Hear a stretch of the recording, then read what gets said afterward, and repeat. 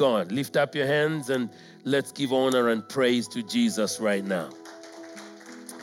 Praise God, praise God, praise God.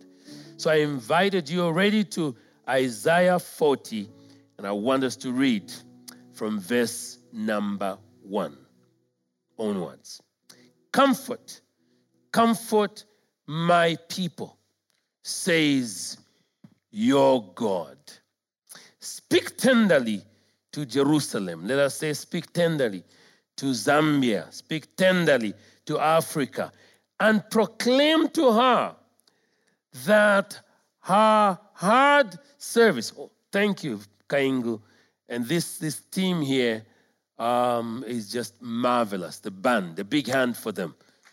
Praise God, praise God. Thank you so much. I'll be calling you back a little later so that we can be helped as we are responding to the message of the Lord. Speak tenderly to Jerusalem, to Zambia, to Africa, and proclaim to her that her hard service has been completed. And I sense that when this kind of word is coming, God is preparing us for a new season.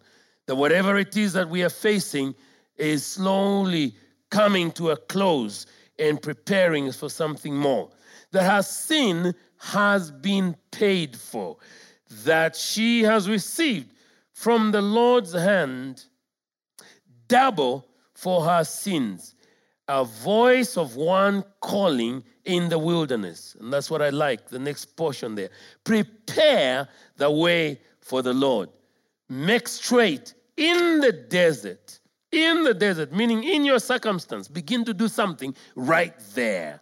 Sometimes those circumstances will not change immediately, but right in the circumstance, prepare in the desert a highway for our God. Every valley shall be raised up, every mountain and hill made low. The rough ground shall become level, rugged places a plain. And then verse 5 says, and the glory of the Lord will be revealed, and all the people will see it together, for the mouth of the Lord has spoken. So I want to read verse 6 and 7 because I'll be focusing partially on part of that, partially on that, and a few other things within chapter 40. A voice says, cry out. And I said, what shall I cry out? So Isaiah asks, what shall I cry out? All the people are like grass, and all their faithfulness is like the flowers of the field. The grass withers and the flowers fall, because the breath of the Lord blows them. Surely the people are grass. The grass withers and the flowers fall, but the word of the Lord endures forever. Now, what we're considering today is actually over almost the whole chapter, and we don't have time to read all those verses. But I've read these first 8 just to prepare our hearts so that we know where we're headed. The Lord add blessing to the reading of his word. And let's pray one more time. Father, thank you for the opportunity for us to gather in your presence. I ask now that the unction of the Holy Spirit will be our portion, and preacher and those hearing will be aided by the Holy Spirit to capture, convey, and to receive that which you have ordained. In Jesus' holy name we pray with thanksgiving. Amen. Praise God. You may kindly be seated. For those of you who are physically here, and let me introduce what God has given us for this day.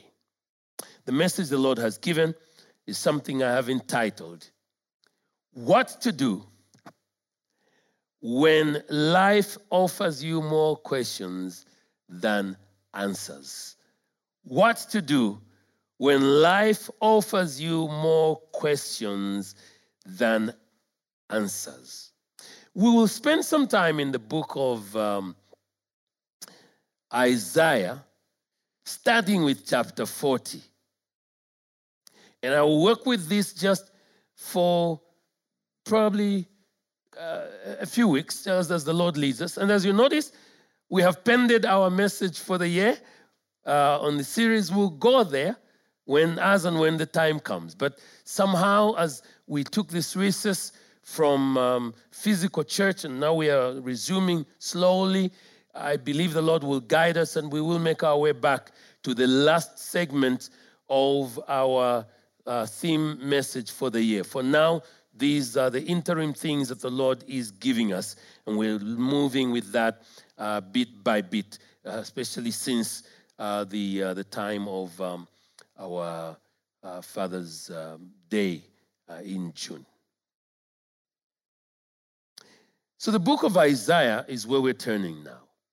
Coming back to this, and we've done this many times. Isaiah is an amazing book within the group and section of the biblical literature that we refer to as prophetic literature. So Isaiah is in that category. It contains what we know as common writing, which is called prose. But it also contains poetry. And the kind of poetry that Isaiah has is absolutely unique. It is extremely beautiful in the way it is arranged. And part of the beauty of what Isaiah presents as poetry, for instance, is considered by many biblical scholars as unsurpassed in the entire Old Testament. That it is unsurpassed when it is compared. It is rich in imagery and an aspect of literature presentation that we refer to as wordplay, where words are used, sometimes two words in the same way, sometimes a word that looks like the other. We refer to this as in literature as alliteration, where the word that you mention is a little similar, and maybe they start the same way, or they have the same kind of projection. So you find word number one, word number two, word number three are sort of similar, and they increase the intensity of what we're learning. And a lot of that is present in the book of Isaiah. So it's very, very amazing. It employs a much larger variety of the Hebrew language in terms of vocabulary than any other book in the Bible. Now, if that's the sort of arrangement, it's not coincidence. It means that God prepared the prophet Isaiah in this fashion for a specific reason.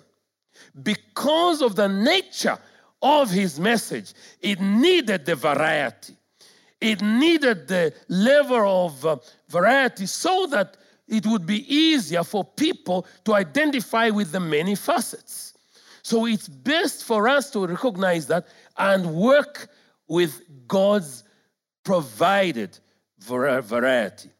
Isaiah also uses something that we call personification. And we see a lot of this in poetic literature. When you're reading Proverbs, there's a lot of personification there, where in Proverbs, for instance, the writer says, wisdom is, and he begins to refer to wisdom as a person. That's an aspect of literature activity that we refer to as personification. Some of that appears in the book of Isaiah. For instance, in chapter 24 and verse 23, let me just read for you. Chapter 24, verse 23, Isaiah says, the moon will be dismayed, the sun ashamed. How do you talk about the moon being dismayed? It's people that are dismayed. The sun ashamed. And so giving some sort of character that you would only find in persons. That is very, very plentiful in the book of Isaiah. And I'm mentioning this so that we understand part of what we have to deal with today. Isaiah uses personification in that sense. Isaiah also fully utilizes the power of imagery. So when you're examining, for instance, chapter 30 of Isaiah, and you're reading, say, from verse number 27, I'm just giving you some examples here. Amazing, amazing. That is why you must make use of the Bible. The Bible is a unique collection and piece of literature. Isaiah chapter 30, for instance, when you're reading from, say, verse number 27, here is how Isaiah uses the power of imagery. See, the name of the Lord comes from afar with burning anger. Think about that, burning anger. With burning anger and dense clouds of smoke. That's a powerful combination. His lips are full of wrath. His tongue is a consuming fire. His breath is like a rushing torrent.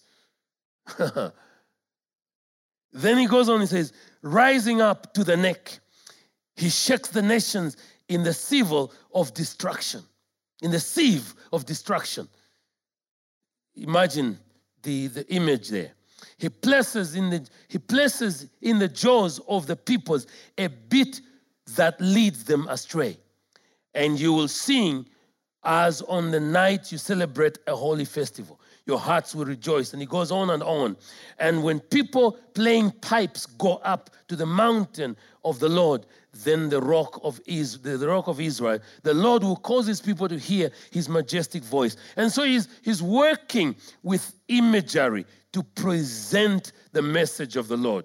Now, this is very important for you and I to understand. So keeping that in mind, let me share one more detail, and then I begin to get into some of what we are applying for today. One more detail. So when you look at Isaiah in full, with the 66 chapters it has, if you were to divide it into two, chapters 1 to 39 are considered the book of judgment. Chapters 40 to 66, and we're starting at 40 today. Chapters 40 to 66 are considered the book of comfort. And what a time for us to read Isaiah 40, because the world needs comfort, because our lives need comfort. And we need to be able to see this. And so as we see the transition from Isaiah 39 to Isaiah 40, let me give you a background. There is a narrative there where some people from Babylon come and they visit Hezekiah. In chapter 38, Hezekiah is presented as having been sick. And we all know the story. Hopefully we know the story of how he cried out to the Lord and God heard him. In chapter 39, there are envoys from Babylon who come. And when they came, and they seemed like they brought a letter which appeared like it brought good news, Hezekiah just opened up and he began to show them everything in the house. Then Isaiah the prophet came to Hezekiah and he said, who are these people? So Hezekiah mentions who they were. And he says, I took them around. I showed them everything. What is this message they have brought? Isaiah the prophet went to the king and asked him, what did these men say? Where did they come from? From a distant land, Hezekiah says. And unfortunately, Hezekiah had misread the situation. He thought they brought good news. And so Isaiah begins to put this into perspective and helps Hezekiah to actually know that while this appeared like peace, there was actually going to be a challenge. So in verse 8, the word of the Lord you have spoken is good, Hezekiah replied, for he thought there will be peace and security in my lifetime.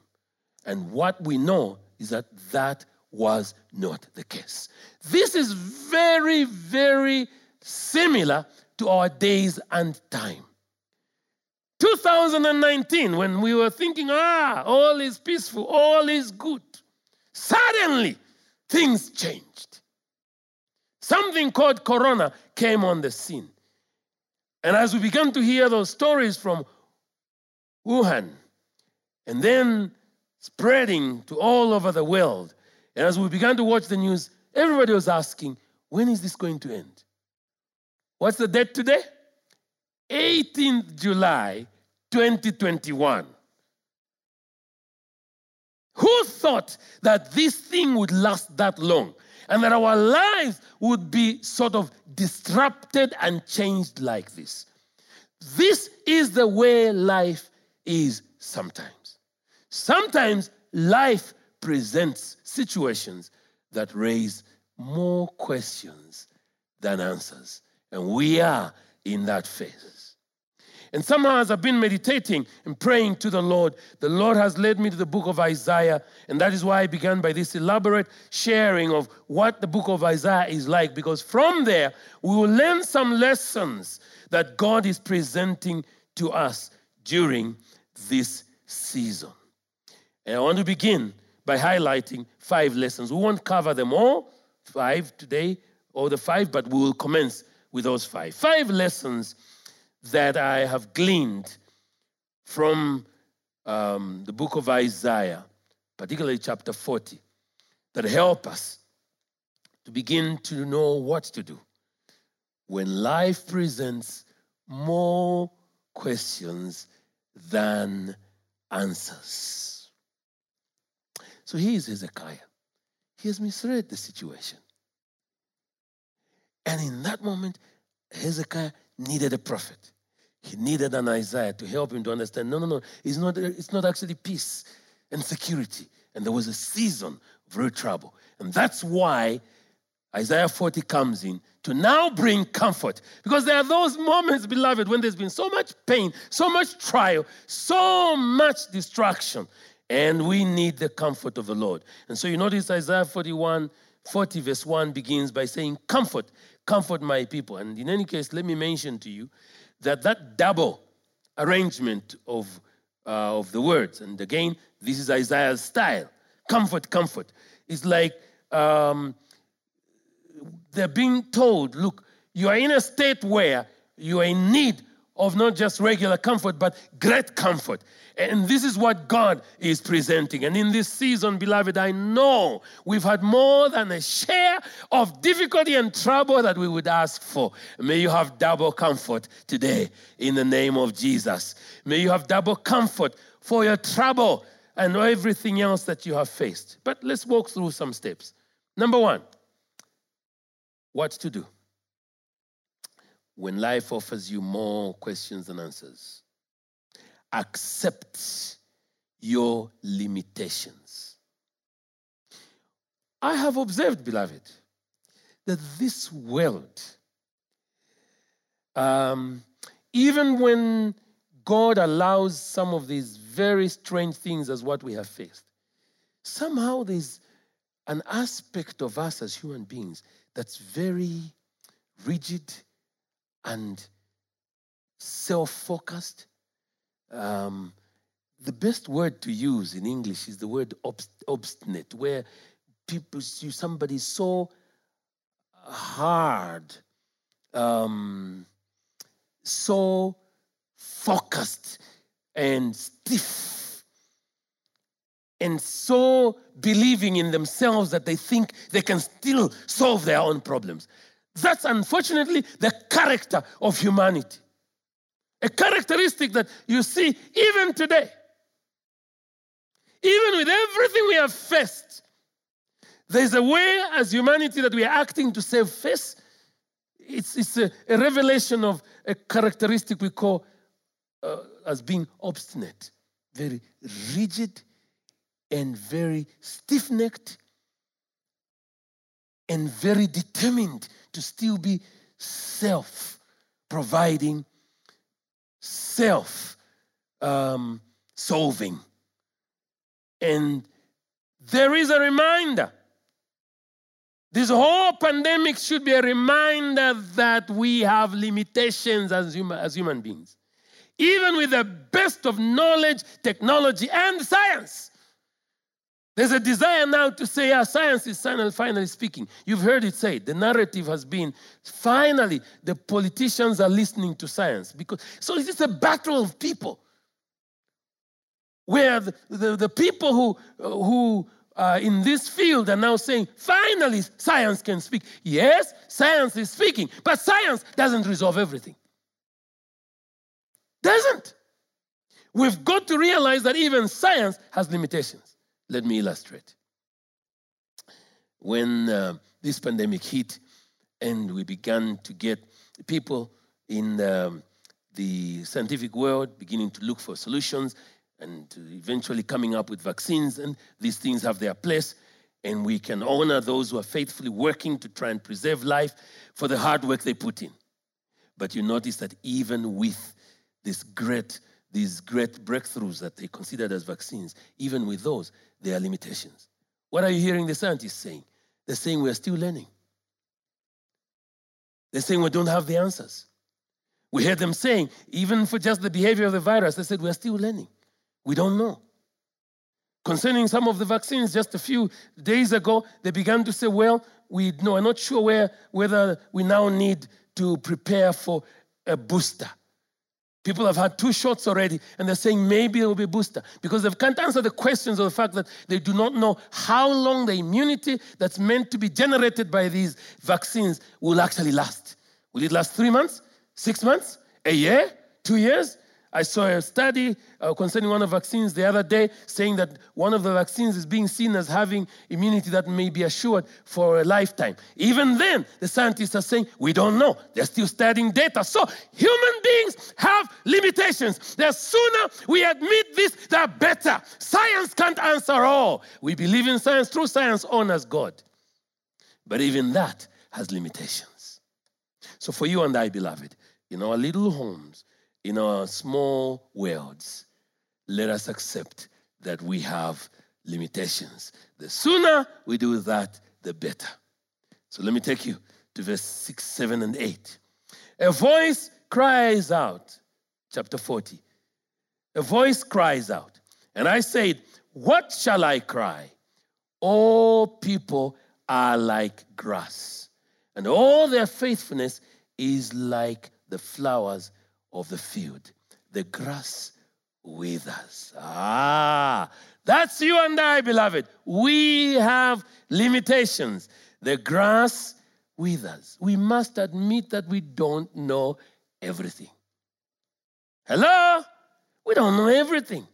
There will be times when you put in so much, but see very little result.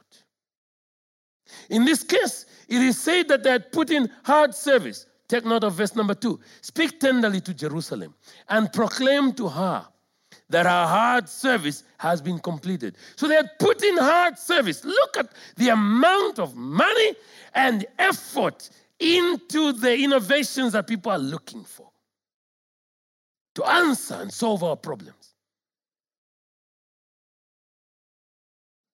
While the pandemic is on, can you imagine what's happening in Germany? Torrential rainfalls to an extent that the river banks break forth. Houses are swept. And with all the projections that have been made about climate, the climate change and everything else, and all the preparations and the amounts of money that have gone into trying to create this green response all around. Boom! And lives have been lost. And we need to remember those families, those who've survived and have lost loved ones in a deluge of that kind of nature. But as I watched the news the other day and seeing homes being swept away, I remember one scenery where they were showing a pile of cars, and the news reporter was saying what really happened here is that there was just this whole big move and force from the water, and they were showing cars piled. All gone at once. This is life. Putting in so much, yet taking out so little. Beloved, let's acknowledge we have limitations. We are weak, like grass. And the sooner we admit that, the better. The grass withers and the flowers fall, because the breath of the Lord blows them away. Surely the people are grass. Verse number 8, the grass withers and the flowers fall, but the word of the Lord endures forever. So, beloved, I want us during this period, while we're looking for hope, and while there are all these innovations, and we will utilize them, we will access them, and so on, but we can't think that we know it all or that man knows it all. In fact, it is as a result of the fact that sometimes man tends to push himself in a way where he's thinking he has all the answers, that God will allow these kinds of things. And say, okay, let me just let you test a little bit of what can happen when things go out of control. And with all your knowledge and the technology have enabled you to find and to access, just here, look. You can't handle it.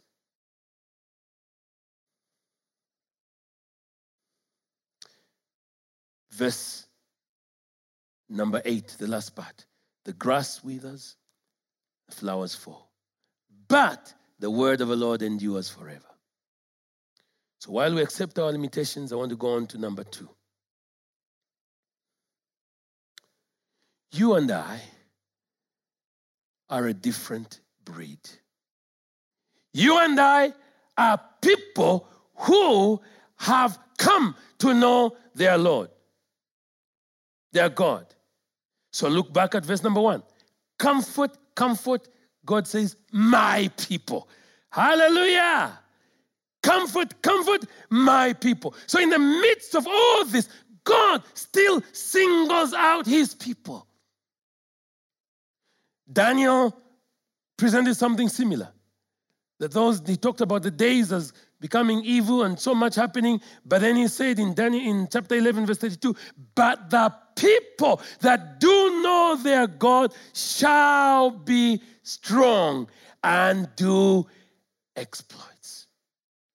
When you're reading back to go into the books of history, in Chronicles, God says, when he talks about calamity coming around the world, he says, but if my people who are called by my name shall humble themselves and pray and seek my face. Beloved, you are a privileged people.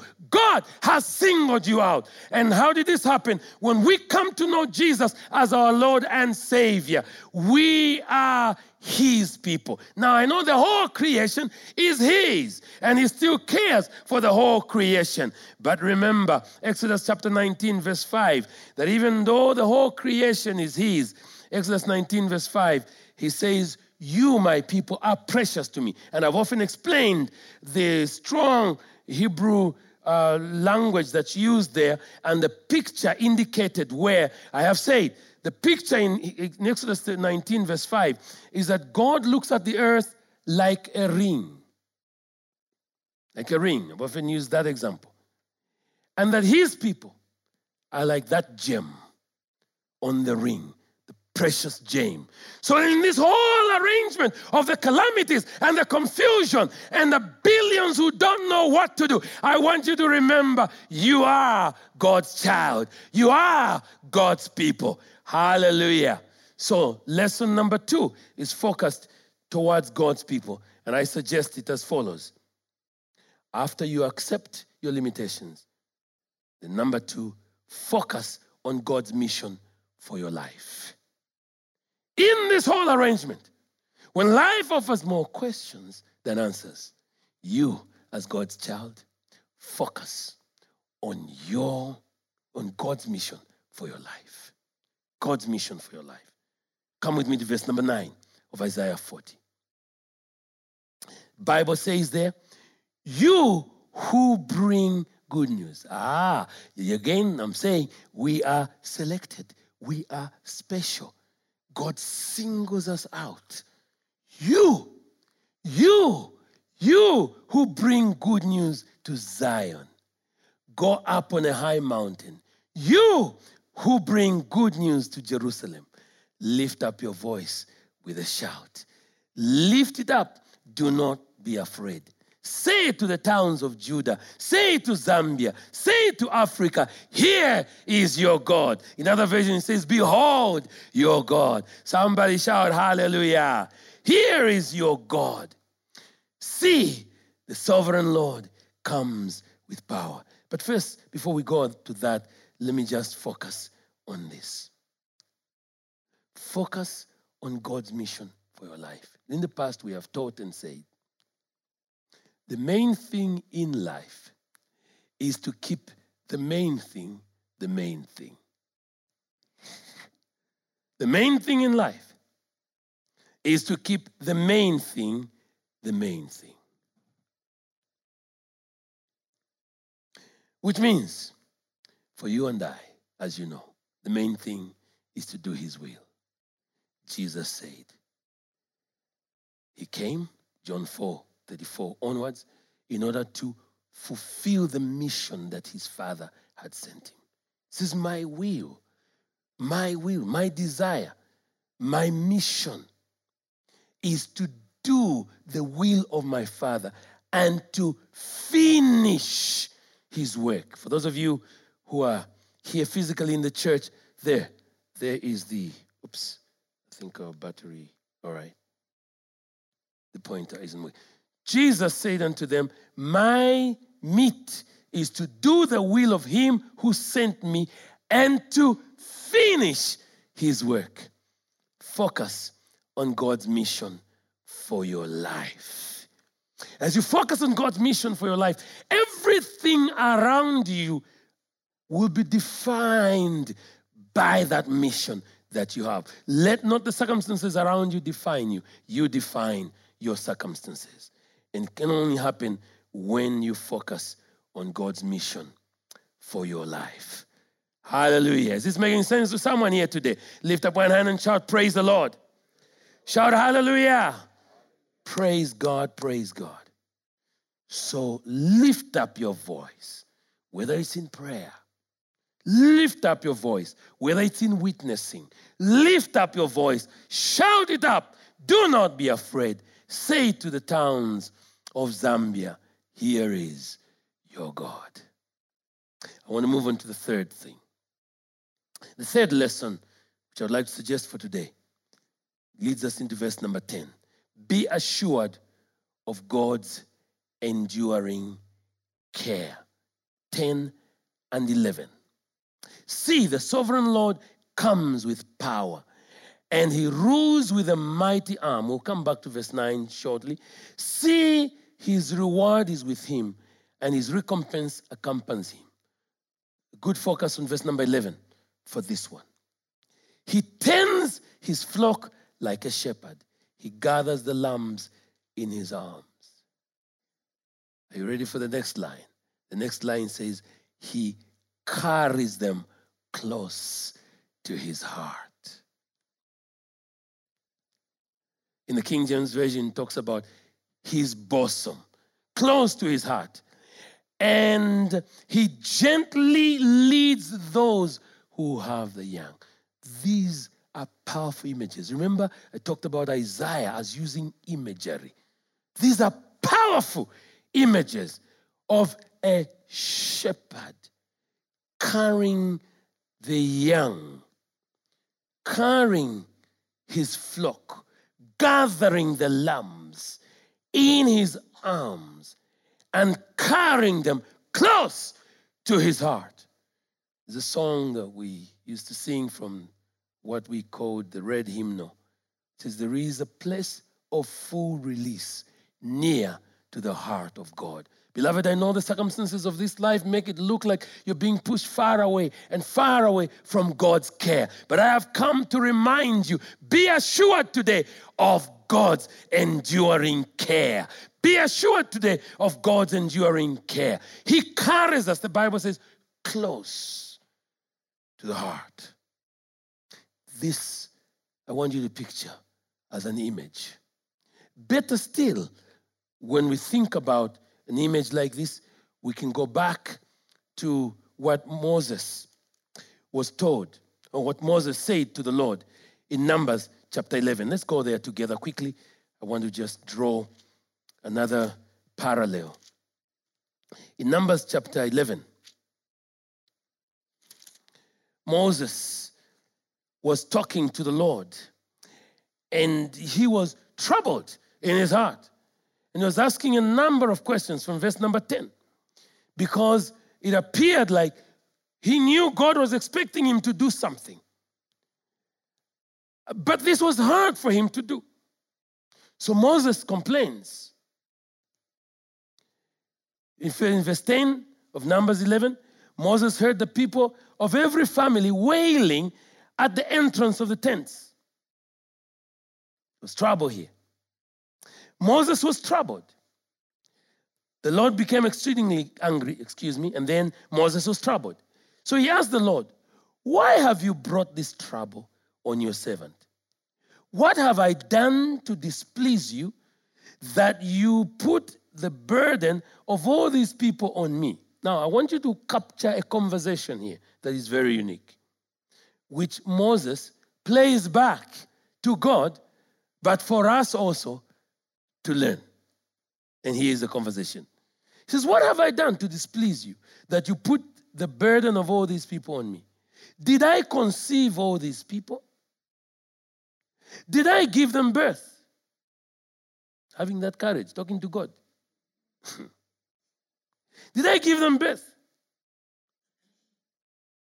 Why do you tell me to carry them in my arms as a nurse carries an infant to the land? Now, for Moses to replay this conversation, it means there had been a conversation where God said to Moses, "Moses, carry the people. As a nurse carries a child, an infant." That's another very powerful image. That image is equivalent to what God is presenting for the people in the book of Isaiah, where he's carrying them close to his heart. The word a nurse, a mother carries a child, a nurse carries an infant, a nurse there is a carer. And the real picture there is a mother who is caring and carries a child close to the heart. There's bonding taking place. There's something close taking place. I have come to remind you, beloved, that at this time of this much difficulty around you, when life is offering more questions than answers, you are not abandoned. God carries you close to the heart. Be assured of that. That's a lesson I have learned. And it's important for God's people to know you are not like anybody else. Yes, you may face some of what other people are facing, but when you face these things, you are protected. You are carried close to the heart of God. Somebody shout, hallelujah. Praise God. And so for that reason, you and I must understand why we are in God's house in this fashion. Be assured of God's enduring care. Actually, I will quickly run over this. I will finish the 5. I think I've done fairly okay. I want to finish the 5 because it will make a little more sense for all of us. Fourthly, be assured of God's sustained sovereignty. Here we pick up verse 9 and also go to verse 12. In verse 9, see, the sovereign Lord comes with power, and he rules with a mighty arm. See, his reward is with him. Now, I want you to notice here, beloved, what's actually happening is that God has this tender picture. Take note, at the beginning, he says, speak tenderly. And this image of children, a child being close to the heart, is a tender, it's a warm picture. It's God presenting this warmth of how he cares for his people. And I want us to understand, beloved, it doesn't matter how much the pain might be. It doesn't matter how many loved ones we may have lost. God is comforting his people. Receive his comfort here today. He is carrying you and I, and he will take us through. And it doesn't matter how many more levels of darkness might come. His light will still shine through. But I have come to convey that God is carrying you. And just like we said in the last 2 weeks, while the floods went up, the ark went up, God carries his people. We are in his arms. And that wonderful song in Sunday school, he's got the whole world in his hands. He's got the whole world. He's got you and me, brother, it says. And so God has you in his hands. Be assured of his sustained sovereignty. When God is seemingly silent, the word is silent there, there is a temptation to think, sometimes we think too much. And there's also a temptation to do too much because we think God is silent, so we must act. But you see, in that time when it appears like you're not hearing the voice, God is teaching us to wait. And in the past, I've taught on waiting, and I've said waiting has two purposes. Preparation, meaning you're being prepared for a new season. So during this season, if you think God is silent, just wait, because he's preparing us for a new season and an appointed time. In the past, I've also taught, when I talk about the purposes of waiting, I've said one is for preparation. Secondly, it is for character formation. Last week, we talked about resilience that God is building. That's character formation, resilience. Count it all joy when you go through trials of all kinds. James chapter 1, verse 1 and 2 says, because in that trial of your faith, God is preparing you. God is also building your character. Think about Revelation chapter 8 and verse number 1 to 6. There the Bible talks about a moment when there was silence in heaven for a brief moment. Now, when there was silence in heaven, when you read on, there are a number of activities that were actually taking place in the background. And let me just mention that before I go to the final point. When he opened the seventh seal, there was silence in heaven for about half an hour. And I saw the seven angels. Now, in that period, it wasn't like nothing was happening. I saw an angel, seven angels who stand before God, and seven trumpets were given to them. And another angel who had a golden censer came and stood at the altar. He was given much incense to offer with the prayers of God's people on the golden altar in the front of the throne. And so what was happening here as all this was taking place is that there was activity in the background. And when you hear the mention of an angel with a golden censer and then mentioning prayer, it is very clear arrangement of the fact that during those moments when we think nothing is happening, God is processing your tears, processing your prayers. We must continue to pray. Waiting is something that we do on our knees, waiting upon God. Is there something we need to do just now? All right, please take care of it. Hallelujah. It is important, beloved. In those moments of waiting, wait on your knees. Wait upon the Lord. He logically tells us that when we wait, we get renewed. And this is what I want to wrap up with today. So, in those moments of silence, wait upon the Lord. Wait upon him. Meaning, you are assured of God's sustained sovereignty.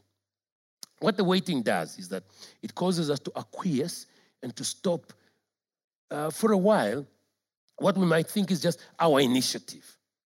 That posture, and I've demonstrated it many times, that posture of waiting on your knees, waiting upon the Lord and calling upon him is really a recognition of God's sovereignty, that he is bigger. Let him do what he must do. Somebody shout hallelujah. Let him have his way. Be assured of God's sustained sovereignty. Just surrender. So look at verse 12 onwards. We won't read the whole thing, but just drawing our attention towards God's sovereignty. And this is how Isaiah paints it before I go to the final point. Who has measured the waters in the hollow of his hand? This is Isaiah calling us towards God's sovereignty. And with the breadth of his hand marked the heavens. Who has held the dust of the earth in a basket or weighed the mountains on the scales? Look at the powerful imagery that Isaiah paints here and uses. Who can fathom the Spirit of the Lord, capital S, and instruct the Lord as his counselor? With whom did the Lord consult to enlighten him? Who taught him the right way? Who was it that taught him knowledge or showed him the path of understanding? A song, an old song It's coming to my mind. Who taught the sun? Remember? That's what's coming to my mind as I'm reading this right now. Where to hide. The moon, rather, where to hide, and so on. That song, I can't even remember who sang that, but very powerful song. And she goes on and says, I think it's a lady, and she goes on to say, I know my Redeemer lives. Very powerful song. Verse 15, surely nations are like a drop in his bucket. They are regarded as dust on the scales. He weighs the islands as though they were fine dust. Lebanon is not sufficient for the altar of the fires, nor the animals enough for burnt offerings. He goes on and on. And then verse 21, he says, do you not know? Have you not heard? Have you not been told from the beginning? Have you not understood since the earth was founded? He sits enthroned above the circle of the earth. And so he's talking about God's sovereignty here. Above the circle of the earth, its people are like grasshoppers. He stretches out the heavens like a canopy and spreads out the tent, like the earth like a tent to live in. He brings princes to naught and reduces the rulers of the world to nothing. No sooner are they planted, no sooner are they sown, no sooner do they take root in the ground. He blows on them and they wither, and the whirlwind sweeps them away like chaff. And so this is God being described in his sovereignty. And at this time, beloved, we don't have to say too much. It's not always where we have to say something. Sometimes it's okay to let it look like someone else is winning. Let them win. Let them play. You know where your strength is. You know where your hope is. Do not try to get to the center and make it look like all is okay.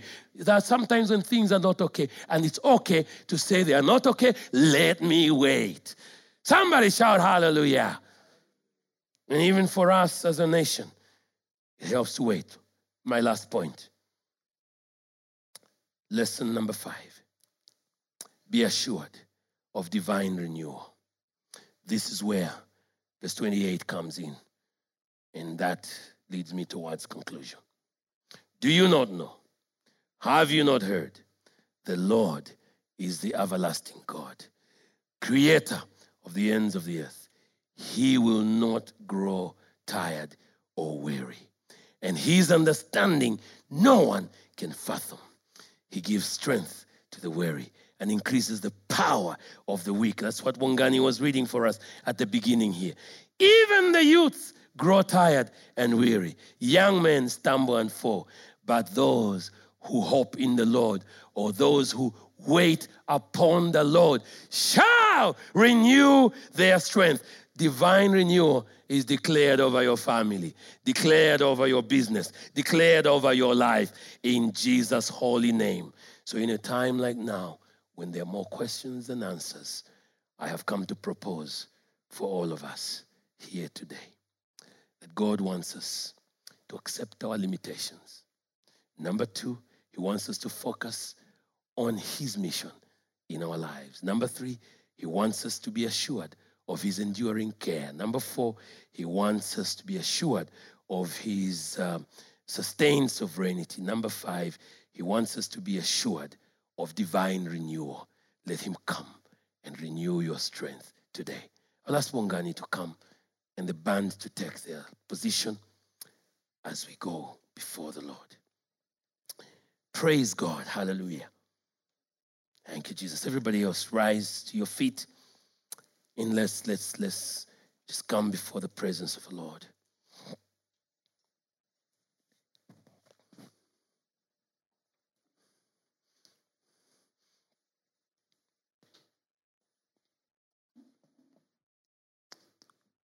Hallelujah.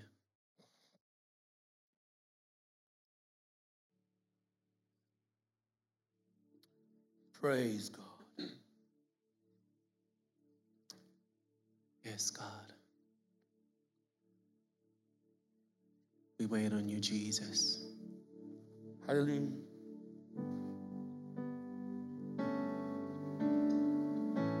Oh, Lord, we wait on you. So wait on the Lord.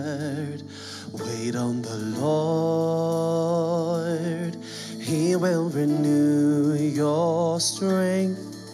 So wait, I say, wait on the Lord. Wait on the Lord. He will renew your strength. So wait, I say, wait on the Lord. Wait on the Lord. He will renew your strength. So wait, I say, wait on the Lord. Wait on the Lord. He will renew your strength. So wait, I say, wait on the Lord. Wait on the Lord. God will renew your strength. So wait, I say, they that wait on the Lord shall renew their strength. They will mount up upon wings like the eagles and soar. They will walk and not be weary. They will run and not faint. That's what happens when you wait. That's what happens when you wait. They that wait on the Lord shall renew their strength. They will mount up upon wings like the eagle and soar. They will walk and not fail. They will run and not faint. That's what happens when you wait. Child of God, wait on the Lord. That's what happens when you wait. You get a little stronger. That's what happens when you wait. Your faith will rise up. That's what happens when you wait. The Lord will meet you there. That's what happens when you wait. Get a little stronger. So I'm gonna wait on you, Lord. I wait on you. I've tasted your goodness. I've trusted your promise. I'm gonna wait on you. I wait on you, Lord. I've tasted your goodness and your promise. Thank you, Jesus. So we wait on you, Lord. Wait on the Lord. He will renew your strength. So wait, I say, just be still and wait. Wait on the Lord. He will renew your strength. So wait, I say.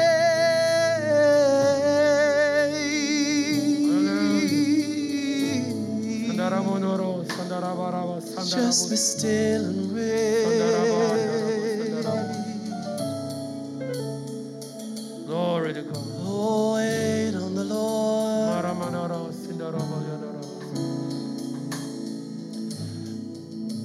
Be still and know that I am God. I'm in control. Yes, Lord. I am still God. Yes. Be still and know that I am God. I'm in control. I am still God. Oh, oh, oh. One more time. Be still and know that I am God. Be still and know that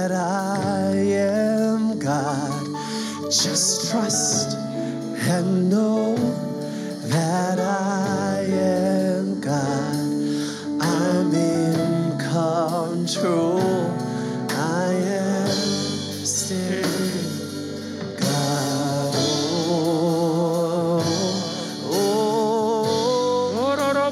He is God.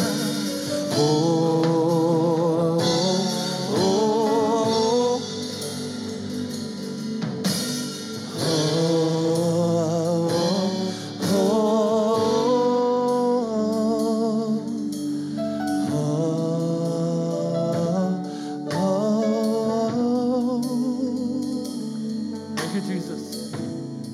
Hallelujah. Hallelujah. Wherever you're standing, I want you to be able to interact with the Lord.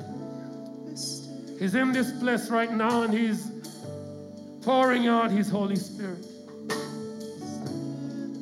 giving us an opportunity to experience renewal. During this season, you may be tired and famished and understandably worried about your children, about your job, about the future. But today He's saying, be still and know that I am God. And you don't have to feel bad noticing that there's some things you have failed to do. We have to accept our limitations. So there's nothing bad about, oh no, I failed to do this.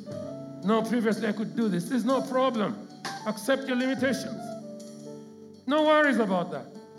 No need to lose sleep over that. But surely, God has a mission for you. That's the thing to focus on, celebrate.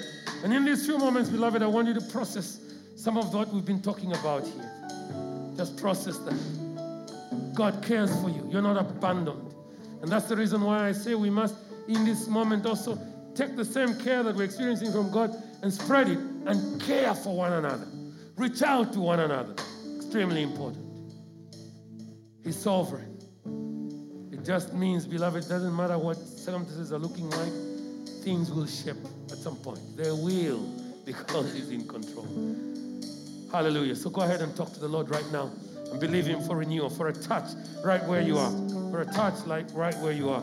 In the next few weeks, we'll prepare a little bit for being able to do an altar call and so on, once we've worked with our cameraman and our media team in this live arrangement. So just carry on for now. You can pray right where you are and let that be your altar.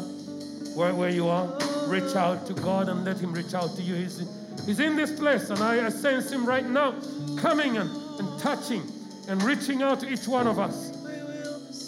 And may you sense Him picking you up and bringing you close to His heart.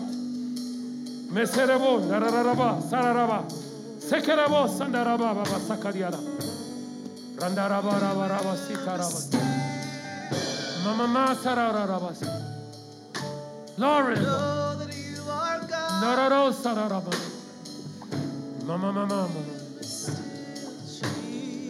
Yes, Lord. Be still, Lord, and know that you are God. Yes, Lord. In the midst of our pain, in the midst of our trials, Jesus, you are still God. You are still God. So we wait on you, Lord, in the stillness of who you are, Lord. Still and know that I am Just join in and make that God. proclaim. Be still and know Join in and say, be still. that I am God. Just trust and know that I am God. I'm in control. I am still. Be still and